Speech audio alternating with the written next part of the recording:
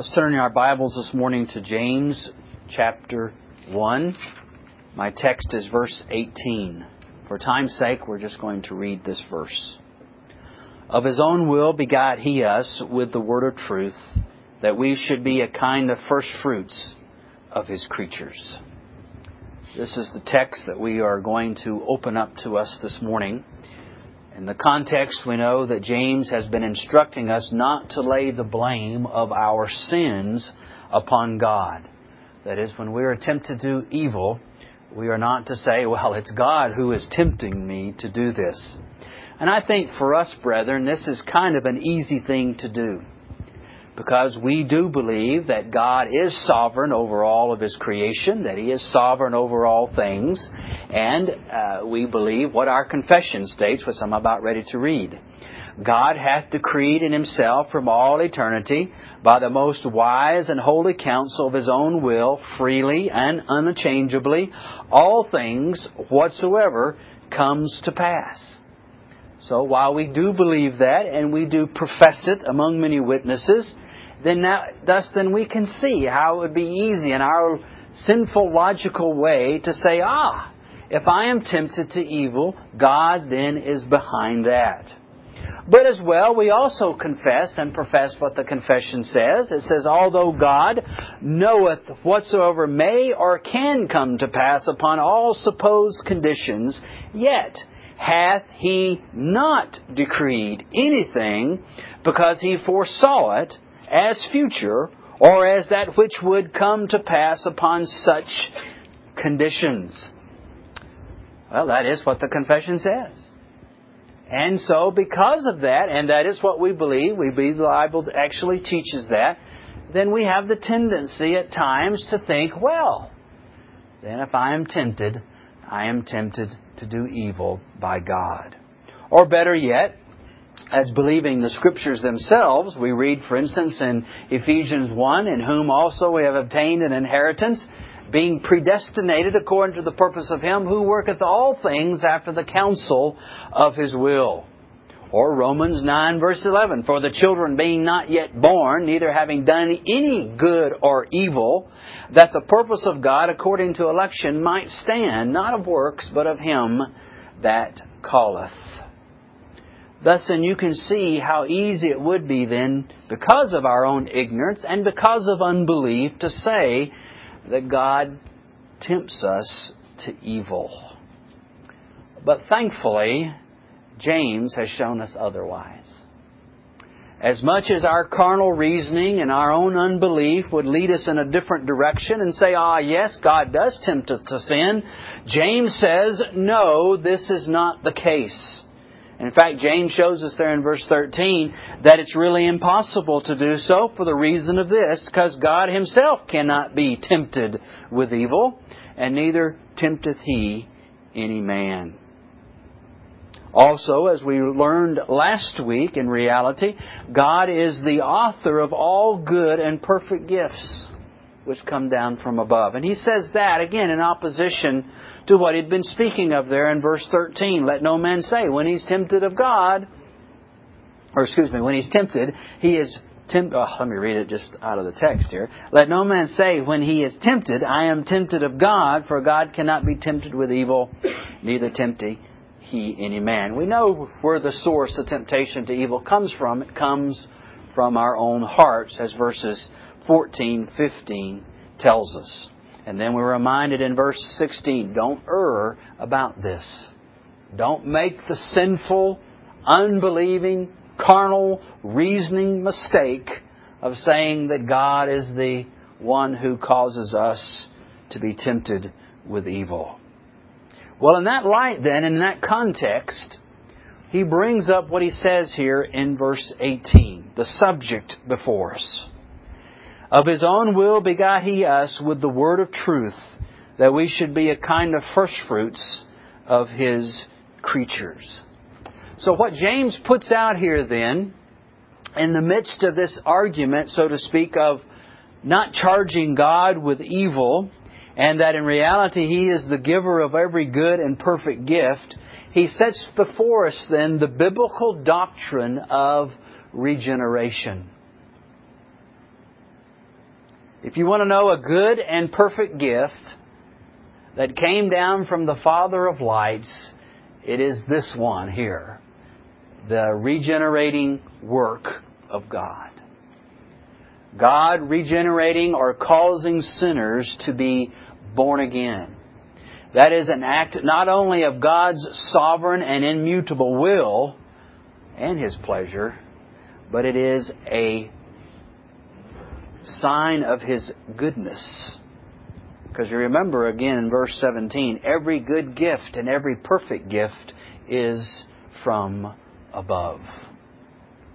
So God taking sinners and giving them new life is a good work, a good gift from the Father of lights. So then, from verse 18, I want this morning to open up in our hearing the good and perfect gift of regeneration. Now, if this sounds like a theological lecture, it's because some of it will be just that. We want to deal theologically and biblically with the idea of what the Scripture means by regeneration.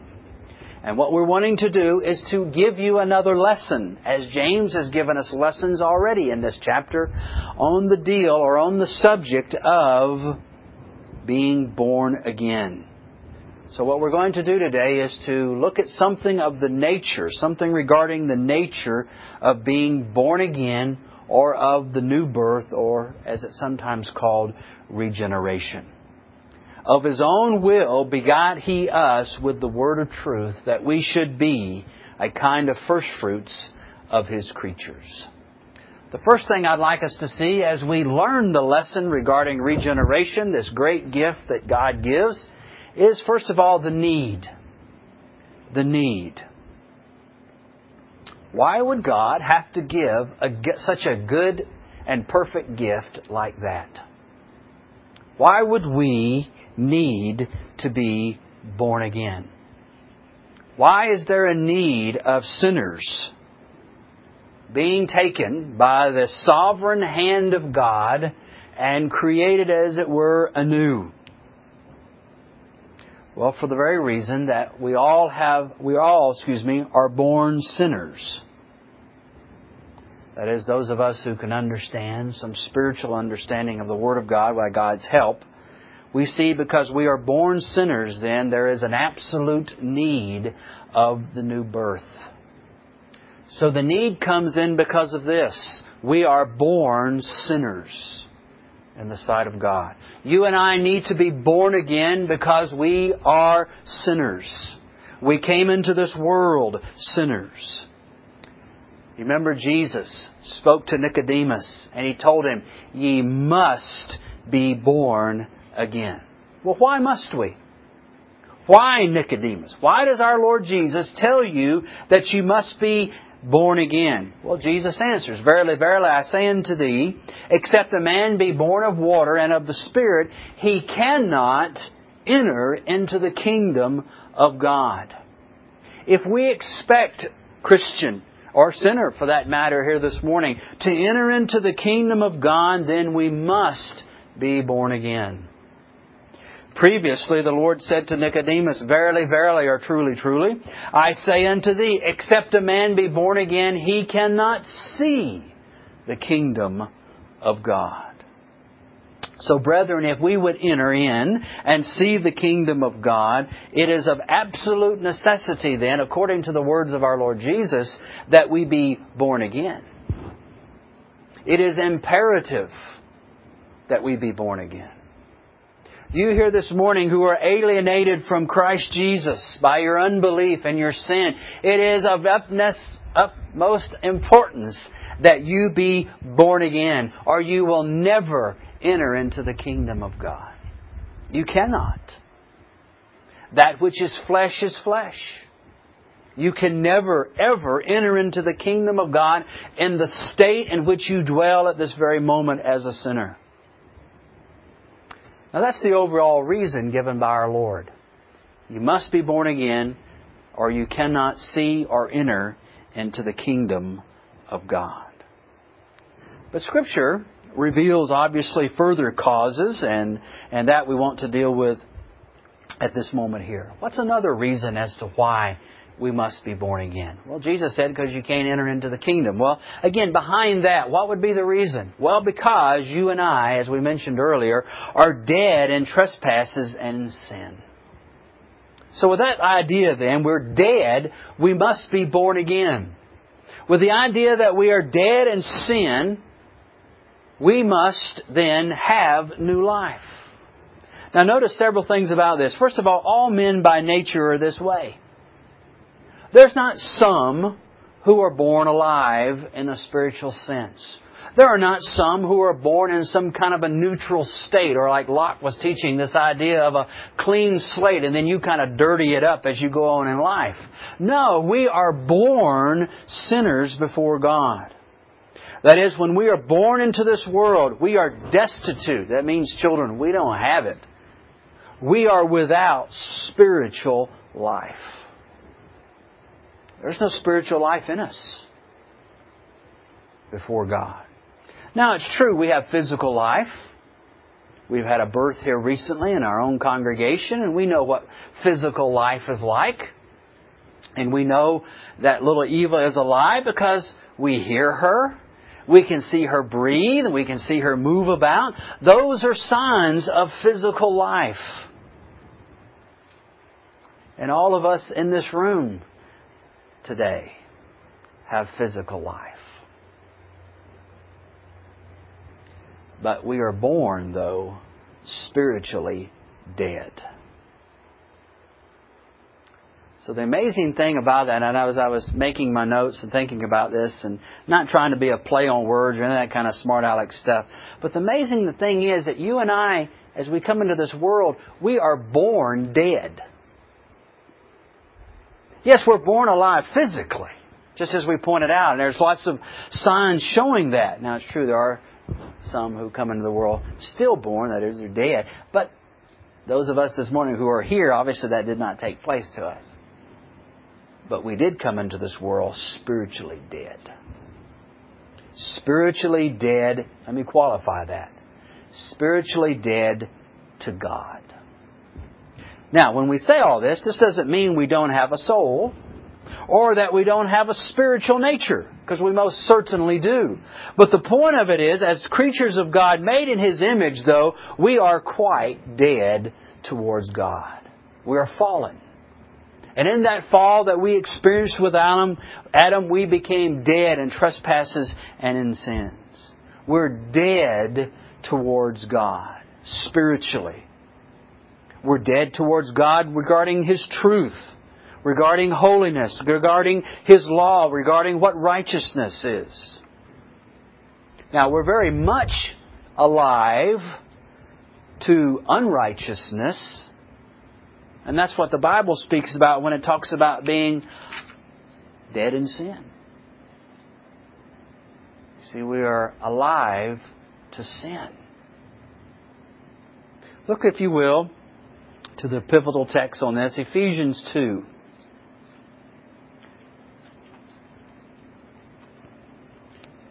And this spiritual death which we have is the cause of all sin.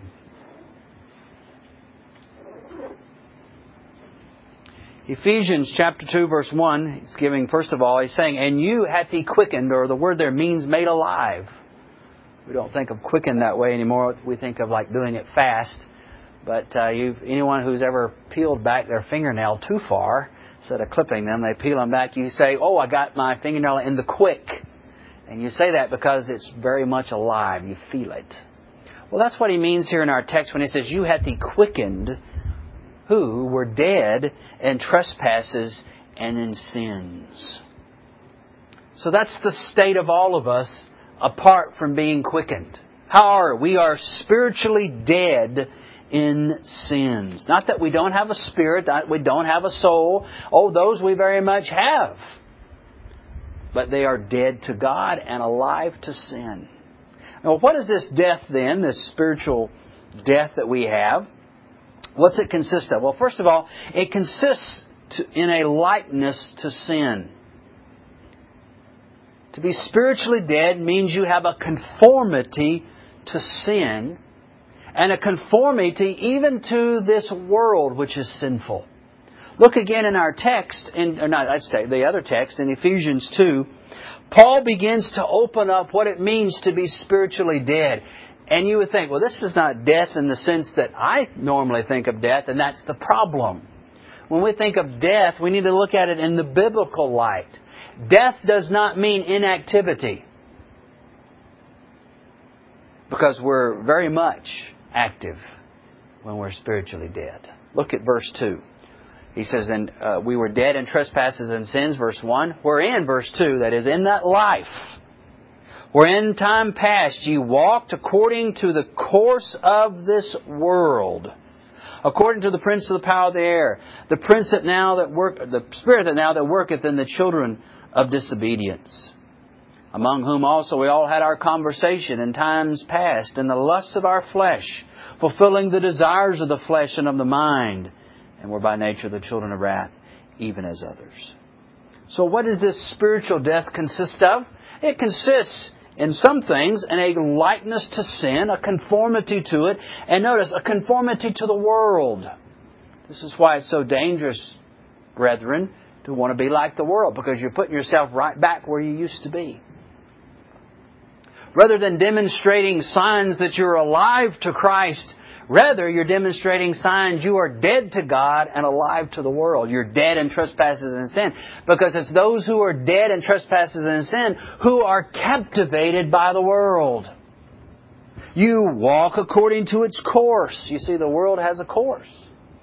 It has a pathway. It has a way in which it's going. It's the broad road that leads to destruction, as Jesus says in another place. And so part of this spiritual death is the conformity to the world. But ye who are quickened, that's been resolved. You've been resurrected out of that, never to return again, as far as dominion is concerned. Not only that, but we find there is a hatred to God and His law. Romans tells us, because the carnal mind is enmity against God, for it is not subject to the law of God, neither indeed can be. So when we think of spiritual death this morning, we not only think of something of a conformity to sin and a conformity to the world, but it is the opposite of God. It is a hatred, an enmity to God and to His law. And for those who say, I hate God's law, or that, you wonder. You have to wonder. Because people who are saved and who have been regenerated by the grace of God, they now delight in the law of God after the inward man. They don't try to get away with it. They don't try to do away with it. They don't try to shove it under another covenant. They love it. They delight in God's law. Thirdly, our minds. Another aspect of being dead in sin. Our minds are profaned and corrupted by sin. So many people today believe in free will, and the will is just kind of sitting there and oscillating between good and evil, and when your mind makes the choice, it either goes one way or the other. But that's not what Scripture says. Scripture teaches whoever sins is the servant of sin. The Scripture teaches that our minds, we walk like the Gentiles at one time. Vanity, he calls it in verse 17 of Ephesians 4. Having the understanding darkened, being alienated from the life of God through the ignorance that is in them because of the blindness of their heart. That's our life. And then fourthly, there is a captivity to sin's dominion. When we think of spiritual death, we think of a captivity to sin's dominion. Sin is the master. It rules in the life of all those who have never been born again. Sin speaks, and we are its willing servants. Yes, Master Sin. Yes, Master Sin. I bow at your feet. I worship you. I have my life, my being. I move within the realm of my master sin. That's Romans, the 6th chapter. And then fifthly, legally speaking, we are under the condemnation and wrath of God. Look at Ephesians again, chapter 2, or I'll just read it to you in verse 3.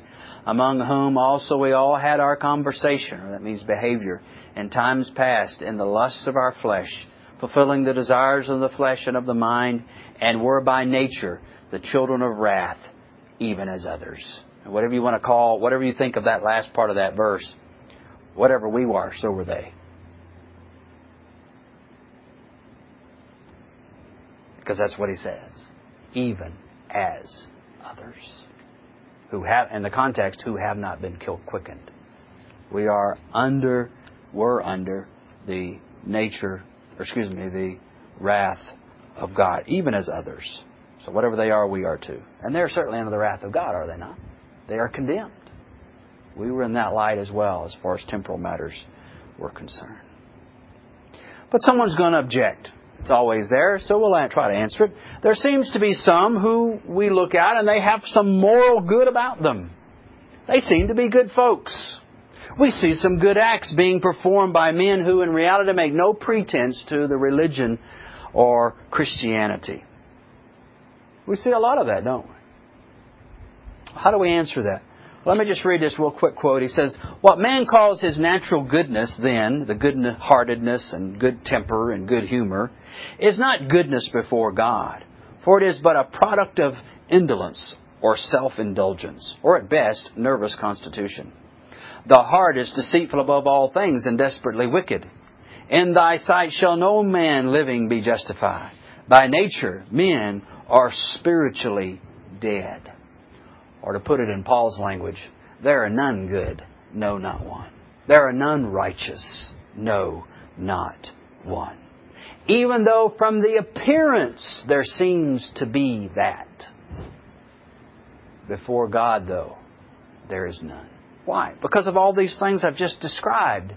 These 5 things show us that in reality there can be none good. There can be none who do good as far as God's law and as God's justice and holiness is concerned. And thus then, there is this great and absolute need of our text of being born again. Why must you be born again? Because we are dead in trespasses and in sins. And we must have then new life.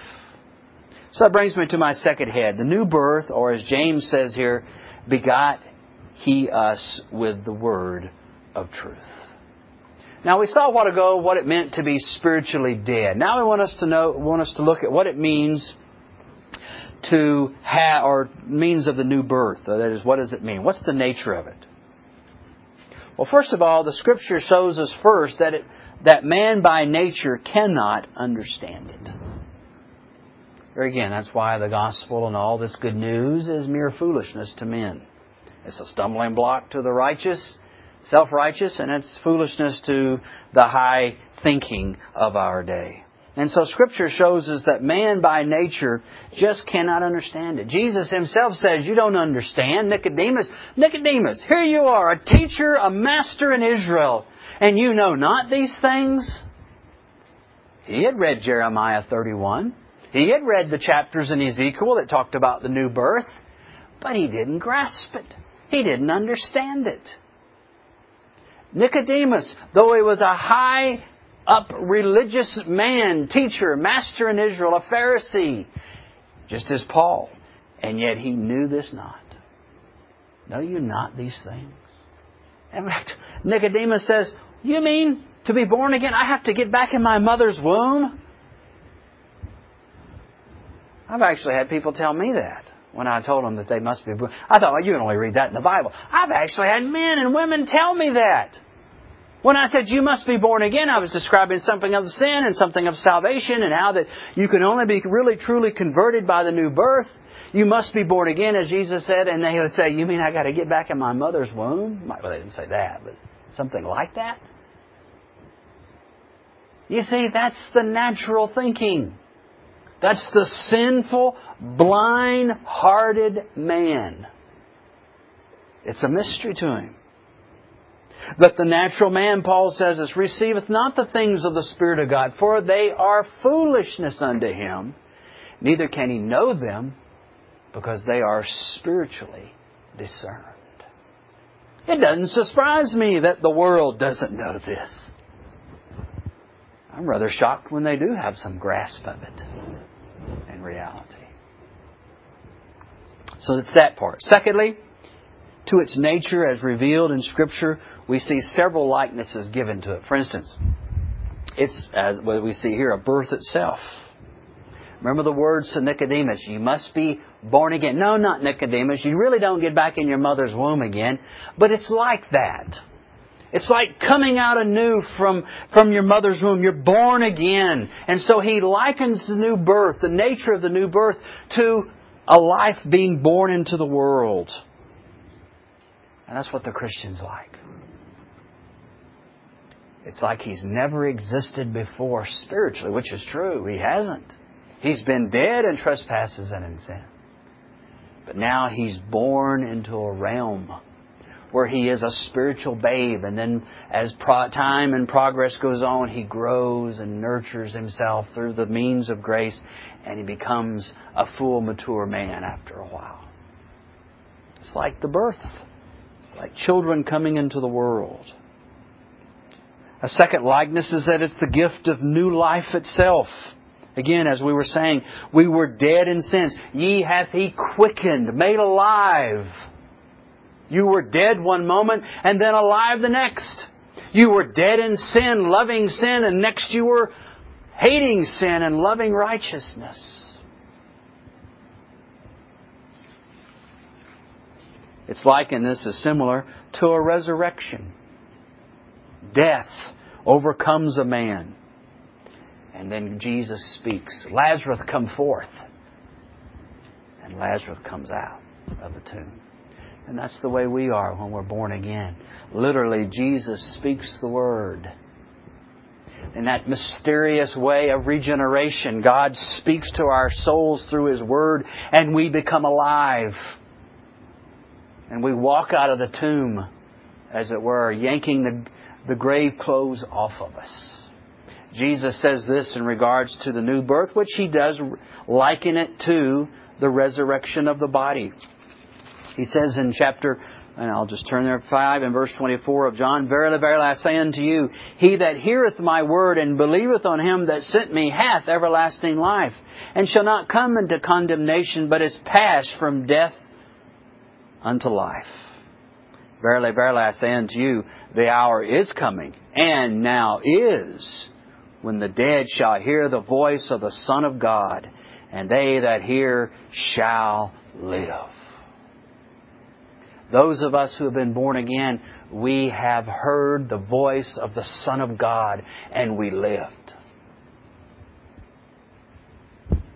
We were translated from the kingdom of darkness into the marvelous light of Jesus Christ. It's likened to the new heart.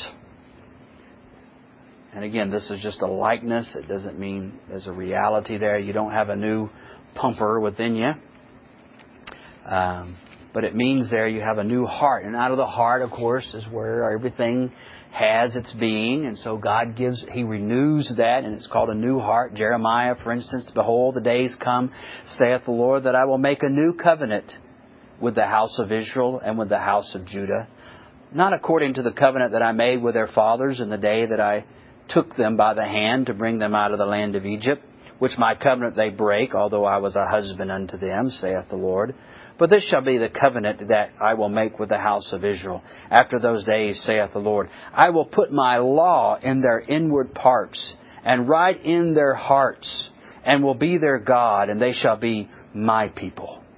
And they shall teach no more every man his neighbor, for every man his brother, saying, Know the Lord, for they shall all know me, from the least of them unto the greatest of them, saith the Lord, for I will forgive their iniquity, and I will remember their sin no more. There not only is the new birth spoken of, but even the effects of the new birth.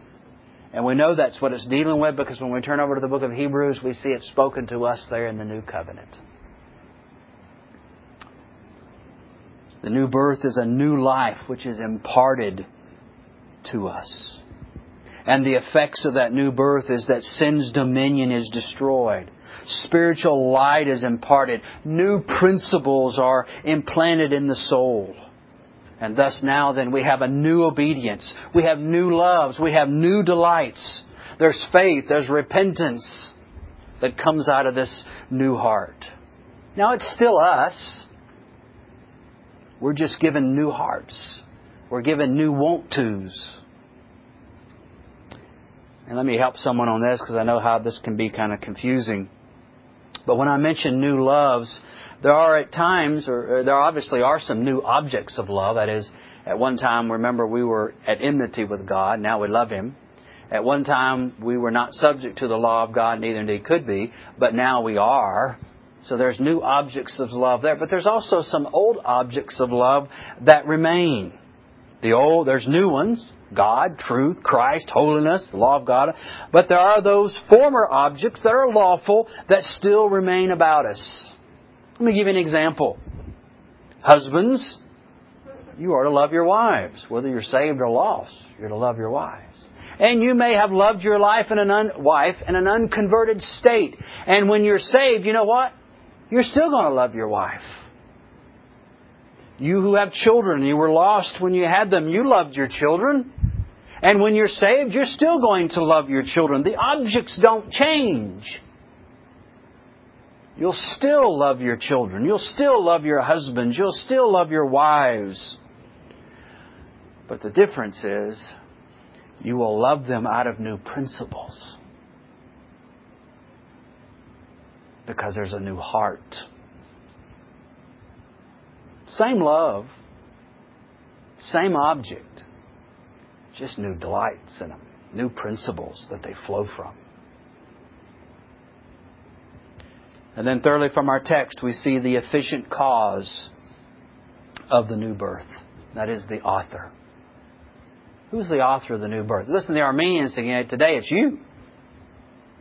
You are the author of the new birth. All you do is believe and you're born again. That is the very opposite of Scripture. The fact of the matter is, God is the author. Notice this. Of His own will begot He us with the word of truth. It's God. In fact, it is God's will, which is sovereign, which is distinctive, which is the will of God.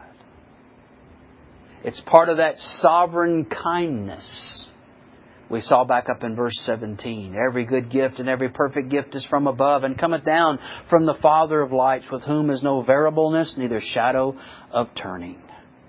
That immutable will imparting that free gift of regeneration. God is the author of it. And He sovereignly dispenses it as He pleases. I will have mercy on whom I will have mercy, and I'll have compassion on whom I'll have compassion. It's not you who willeth, it's God who wills. And if you're born again here this morning, let me assure you this morning, it was not your will, it was God's will. You were born again. Or it would not have transpired. He is the one who works all things after the counsel of His will, including your new birth. And then quickly, fourthly, we see the means of the new birth. Of His own will begot He us with the word of truth. God is the author, and the Word of God is the agent, simply put. The means or the instrument of God causing us to be born again is the Word of truth. And let me say here now, this does not take away from God's working. It does not take away from the sovereignty of God, because all of this is in the purpose and plan of God. He uses the Word to cause you to be born again. Yes, it's His power that is set forth. It is His light that comes blazing through your soul in order for you to grasp this truth that you hear. But it is still the Word of truth that is the agent, or the means by which we are born again. Peter telling us basically the same thing. Being born again, not of corruptible seed, but incorruptible, by the word of God, which liveth and abideth forever. For all flesh is as grass, and all the glory of man as the flower of grass. The grass withereth, and the flower thereof falleth away, but the word of the Lord endureth forever. And this is the word which by the gospel is preached unto you. Notice Peter says, being born again. James says, of his own will begot he us with the word of truth.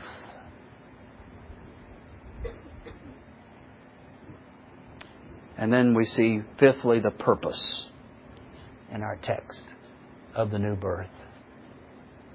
Of course, the overall purpose is what? God's glory. Everything He does, first and foremost, is for the manifestation of His goodness, His glory, His grace. That God will be all and in all. That His wisdom will be magnified in His saving of sinners, which He didn't have to do, but He does.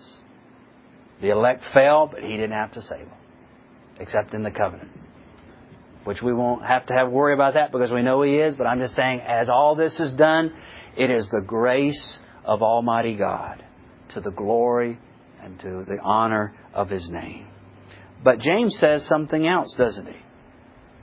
Why does He beget us again with the word of truth? He tells us in verse 18 that we should be a kind of first fruits of His creatures. So here's why. Here is the sub-reason, the sub-cause, the sub-purpose of God causing us to be born again. In James's context, it's so that we will what? Would be a kind of first fruits of His creatures. You may scratch your head. What does that mean? Remember, James is a Jew, so he was familiar with the Old Testament. And the first fruits were the offerings that were given unto God under the Old Covenant, which showed, in reality, that God owned it all. And that's belonged to them. So they were to have their harvest. The children of Israel were to go out and have their harvest. And they were required to take the first bit of that harvest and to bring it to God as an offering. Why? Because it all belonged to Him. And thus then that was called the first fruits. Because God would receive that first fruit of the harvest. They belong to God. Now you can read that, we won't take the time, but that's in Deuteronomy 26. So those of you who are more studious, you may want to look at that later on. That's where that's found at. Deuteronomy 26, verse 2, verses 4 through 7, also verses 9 and 10. But the point of that, it was foreshadowing this very thing, something of the new birth, according to James. And in that sense, then, it shows us that we, as begotten ones of God, belong to Him. Now, it's true, the whole creation belongs to God. In one sense, we are all God's offspring. Even the heathen poets knew that, according to Paul on Mars Hill. And in a sense, we're all the children of God. But there is that special relationship of the elect who are born again, that we are the first fruits unto God. Christ, as it were, offers us up to God. So one of the good gifts of God to us is the new birth, which demonstrates we belong to God. That's the context James is trying to get us to see today. Why does he put in verse 18? For that very reason. That the good gift that God bestows upon us, which is the new birth, which in turn demonstrates to us and to the world, especially at that last day, that we belong to God. As Paul says in another place, this shows you again how there is no contradiction between Paul and James. Paul tells us in another place, we are bought with a price. Therefore, glorify God. We belong to God. Redeemed and purchased and regenerated by God Himself. Well, in closing, let me say this. A couple applications. Sinner, this morning, and it matters not how young or how old you are here today, you must be born again. You must be. I hope by now, at least in some measure, outwardly you've understood. And if God's working in you to be born again, I know you understand this. That you were dead in sin. That you had dominion in this world and it was sin was over you. And you were just like the world. You couldn't wait to be like the world, to get out in the world, to be the world itself. And to influence others to be like you in this world. That's what it means. That's the conformity that you have. And because of all of that, with sin reigning and you just being condemned before God in that way, my friend, you must be born again. And this shows us again, it cannot come by any efforts or any desire or goodness upon your part, can it? Remember, who is the author of regeneration? Who is the author of your salvation if you are come to Christ? It will be God and God Himself. Titus 3 says, not of works of righteousness which we have done, but according to His mercy He has saved us by the washing of regeneration.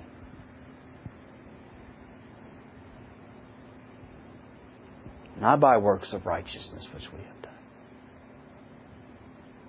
So it is the new birth that you need above anything else in this world.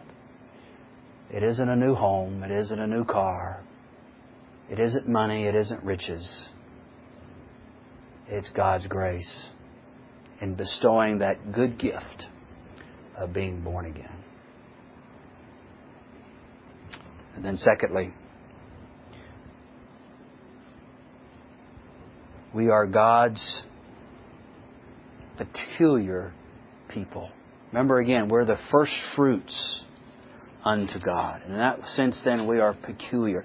And I know people take that passage in Titus 2 verse 14, who gave Himself for us that He might redeem us from all iniquity and to purify Himself a peculiar people. I realize some people say, well, that just means we're odd because we're saved and we don't live like the world. Well, that's true. We are a peculiar people as far as the world is concerned. But that's not what He means there. When He says peculiar people in that passage, He means that we are something different. We are different in this sense. We are special people to God. We are His peculiar possession. We are precious in His sight. You see, we are the objects of God's electing love and His good gifts that He gives unto us. We are His peculiar people in that sense. So then, brethren, the exhortation then is, let us live like it. Let us live like we are that peculiar, special, precious people before God. We've been given to Him by Christ. As the first fruits, we belong to Him. Then let us, as Titus is told there in that very passage I read about himself, we being a peculiar people, it goes on to say, zealous of good works.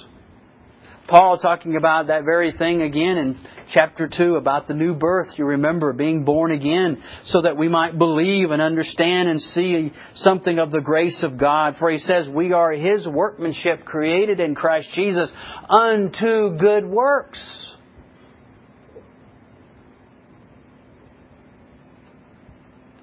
And thus we ought to live like it. Think like it. Talk like it. Act like it. Reason like it. Think about this, Christian. Those of us who have been born again. We are something most of the world are not. Think of that. You, this little flock here this morning, and the Christians who belong to it, you are something most of the world are not. And if we are born again, we experience something most of the world will never experience it. You see, we are a peculiar people. Unlike anyone else. And I don't mean just in moral ways we walk. but in the gifts and the grace that God has given us. So how dare we say, in James's context, that when I am tempted to sin, I am tempted by God.